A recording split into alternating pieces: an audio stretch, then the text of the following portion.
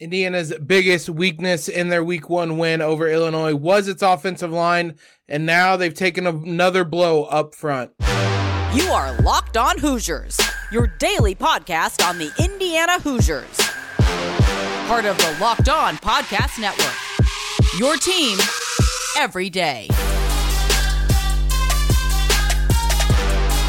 What is up, guys? Welcome to another episode of Locked On Hoosiers. I'm your host, as always, Jacob Rude. Want to thank you guys for stopping in, making us your first listen every day. It's Wednesday, September 7th. We did not have a show on Tuesday because of the holidays, but we had a recap of the game over on Friday. So if you missed that, go give that a listen. We're going to dive a little bit more deeper into some of the things we did not talk about, including that offensive line on today's episode. First, though, I'd like to thank LinkedIn Jobs for being the official college basketball recruiting sponsor across the Locked On College Network. LinkedIn Jobs helps you find the candidates you want to talk to faster. Post your job for free at linkedin.com/lockedoncollege. Terms and conditions apply. We're going to get Jason back on the show probably next week as basketball recruiting picks up again. But if you guys like those shows we do about college basketball recruiting, be sure to go use LinkedIn Jobs because they are the reason we're able to do them. Out of all the positives on Friday, the biggest negative would be the offensive line, which everyone had hoped would be improved after a really bad 2021 season. There were moments.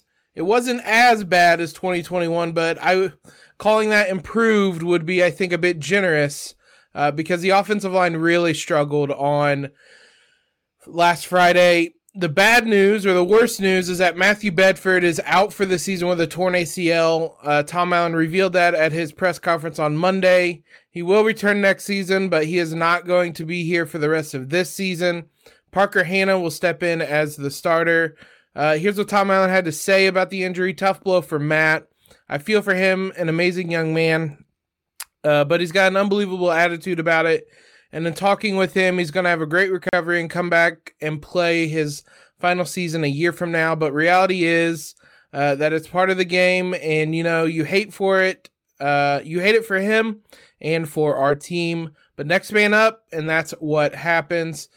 Brutal blow for an offensive line that was already really struggling. Bedford was considered probably the best of the bunch. Certainly one of the most versatile. He's played all over that offensive line during his time in Bloomington. The offensive line really struggled. Now, there's some reasons that Walt Bell gave for that we'll touch on in a minute. But the fact is they could not remotely run the ball. And while they were, I would say, above average in terms of pass blocking, they weren't flawless. And if you're not going to be able to run the ball at all, you're going to need to be flawless in pass protection, which was not the case. Now, they allowed 15 pressures, 7 hurries, 8 quarterback hits on the day. If you look at Pro Football Focus, some of their grades from week one, we had access to these last year. I'm not sure we will this year, but Luke Norton over at Crimson Corey, certainly go give them a follow. He wrote an article with some of the grades from week one, including some of the offensive line grades. Luke Haggard led the offensive line with a grade of 76.9. It was 67.4 in run blocking, which is below average. It's out of 100. So I think you can figure out that 67.4 is not great. 87.8 in pass blocking, though, and that is kind of the tail of the tape when you look at Indiana's offensive line, is that they were really below average run blocking, really above average pass blocking. If that equals out to an average performance, I don't know. It didn't feel like an average performance. They did what they had to do when it mattered. They protected Bazelak on that final drive. He had no pressures then. Now, Illinois was playing a prevent defense. There wasn't any kind of blitzes or anything of that nature, but it pass protection throughout most of the night was all right. There were still a lot of times they were getting into the backfield and Bazelak was having to throw the ball under pressure. He made some of the throws. He got rid of the ball at times. He had an interception. I don't particularly blame that on him. Went right through Anderson Kobe's hands. If you look at a couple other offensive linemen, Khalil Benson had an 87.1 grade, but that was in limited snaps. And then you have Tim Weaver with an 82.2, again, also in limited snaps.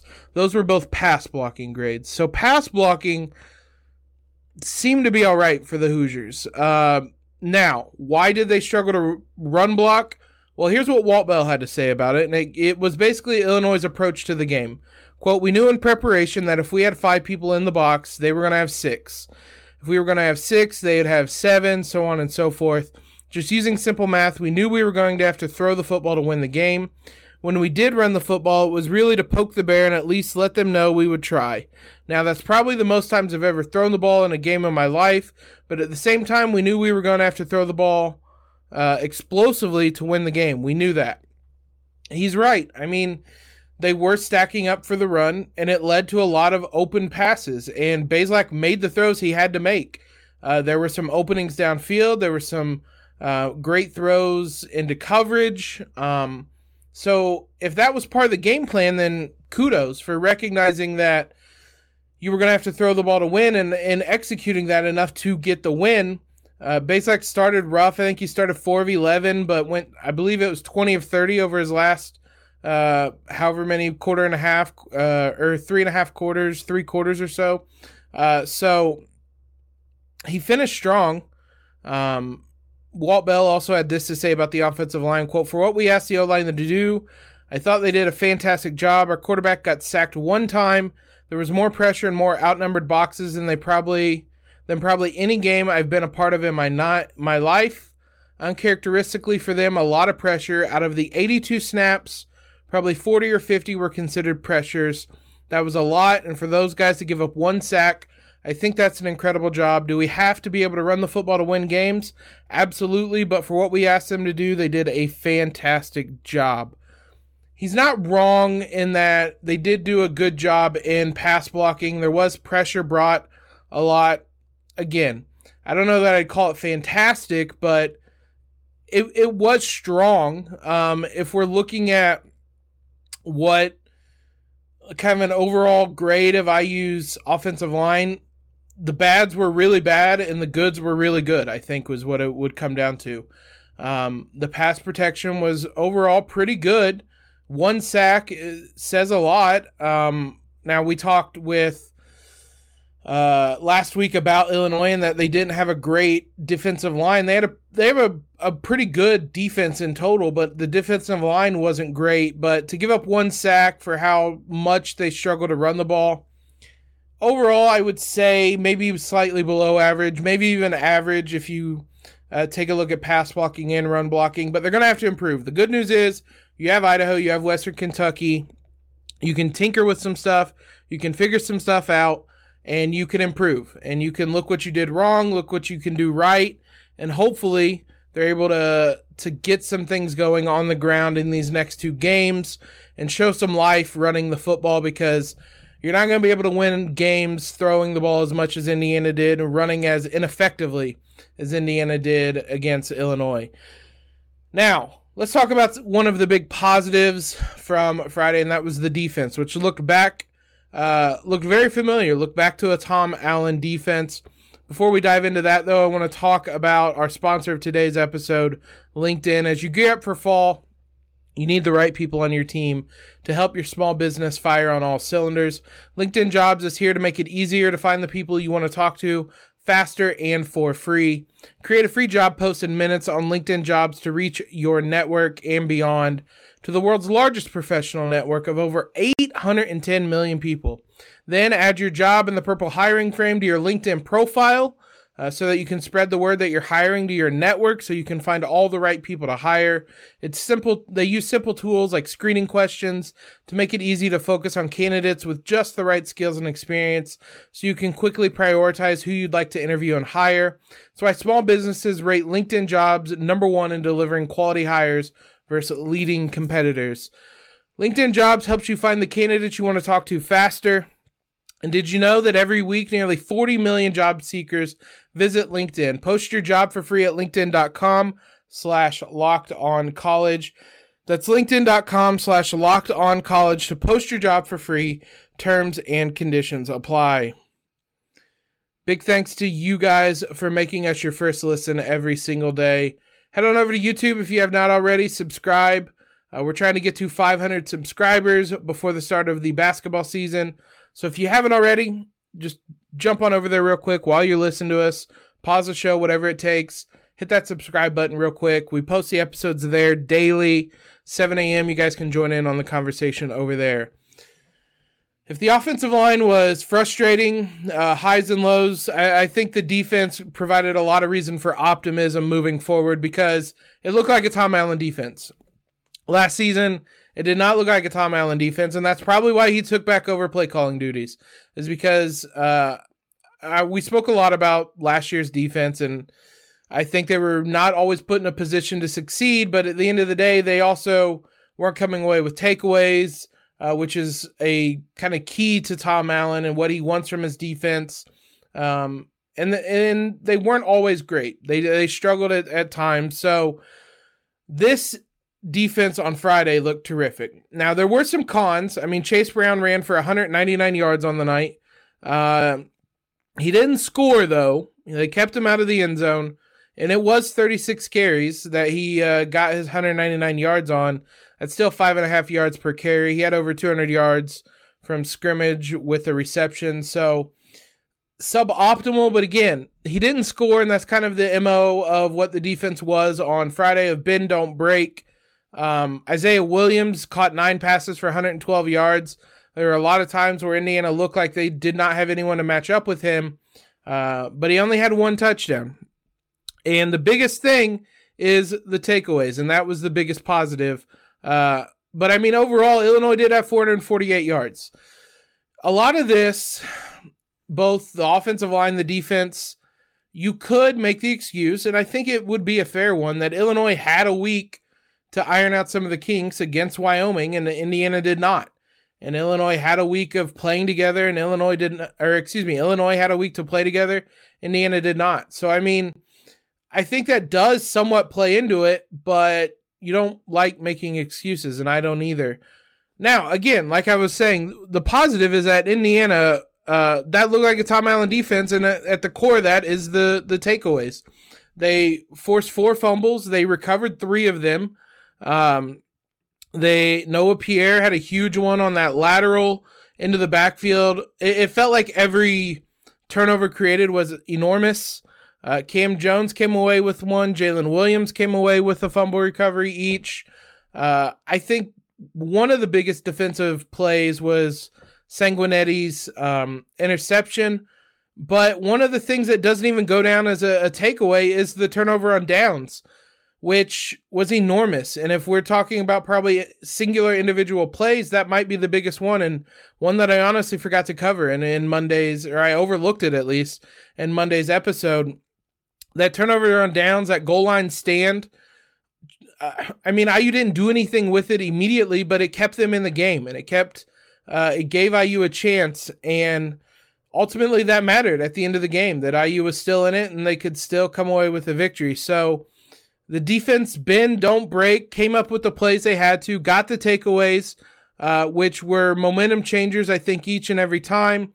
It looked like they had a little bit of swagger and confidence back, and that wasn't there a lot last year, especially as the season wore on. And when you can get those types of takeaways, those fumbles, those interceptions, you're going to have a swagger and a confidence to you. There's a number of guys you could highlight. We talked about Cam Jones. Enormous. Noah Pierre with that great read on that lateral, and comes away with that fumble recovery. Enormous play from him. Shifting positions to Husky. We talked a fair amount about him during the preseason, but he switches positions and was second on the team in tackles. Looked like he fit in seamlessly. Aaron Casey in that linebacker position left the hole left by Micah McFadden. He had 7 tackles, 1.5 for loss. Sanguinetti, we mentioned. Alfred Bryant was really good defensively. He graded out well on Pro Football Focus. Bradley Jennings, the other guy helping fill in for the linebacker position. You had some guys in the secondary making plays, Devon Matthews, Tywan Mullen. Deshaun McCullough was out there a fair amount and showed some promise. First Big Ten game, for the amount he played, I thought he looked pretty strong. And clearly he's going to be a big part of this team moving forward. So the defense looked really good. There's a lot of reason to be optimistic about them.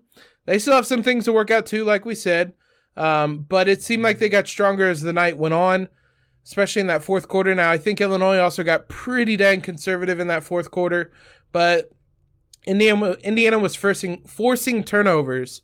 And regardless of how conservative or aggressive you play, if the defense is forcing turnovers, then that's just strong play from them. So a lot to be optimistic and happy about on that defensive side of the ball. And they're going to have 2 weeks to iron out any issues they have. They're a lot less glaring. There are a lot fewer of them, but they're going to get to fine-tune things on the defensive end. I'm really excited to see what they can do because when Tom Allen has a defense humming, it's a wonderful sight. And that looked like something like a Tom Allen defense. And if he can get that humming, then IU could be really in store for another strong season. And if they're going to potentially make a bowl game, that defense is going to have to be humming along. IU's depth chart, I guess their second one officially, although there was over a month between them, was released on Tuesday. We'll take a look. We obviously know who played and who didn't play, but we'll take a look at some of the notable positions and where players are slotting in that depth chart here in just a moment. So if we're looking at the second depth chart of the season, I mean, obviously we mentioned Parker Hanna, now the starting right tackle. Joshua Sales, a redshirt freshman, behind him. We talked, the offensive line has no depth. Luke Haggard, Mike Kadich, Zach Carpenter, Tim Weaver, and Parker Hanna are all upperclassmen.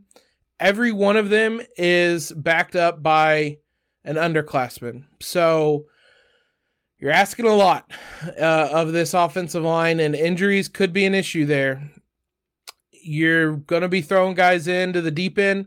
I wouldn't be surprised if there's a lot of rotating against Idaho and maybe against Western Kentucky to get some of these younger guys some reps now, because they're going to have to be relied upon at some point.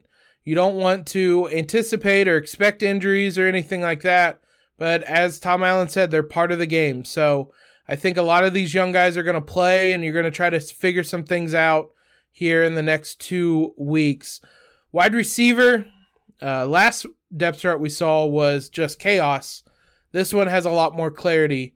Cam Camper, DJ Matthews, obviously two of the starting wide receivers. Anderson Kobe, the other one. We saw him a fair amount. As we mentioned, the interception kind of bounced off his hands, but still was able to, I thought, make an impact, have a couple of strong plays. Behind Kobe is Donovan McCauley, is the number 2 or the second string wide receiver in that position. Javon Swinton is actually the third string wide receiver, a little surprising, though I think we saw a fair amount of him on Friday as well. IU said they're going to play 8 or 9 guys, so all these guys are going to get time regardless of where they fall in the depth chart. Emory Simmons backing up DJ Matthews, I know his name was called. Malachi Holt-Bennett behind Cam Camper, I know his name was called. So, and none of these are even mentioning Omar Cooper, who Tom Allen kind of raved about in the preseason building up to this game. So guys are going to get chances.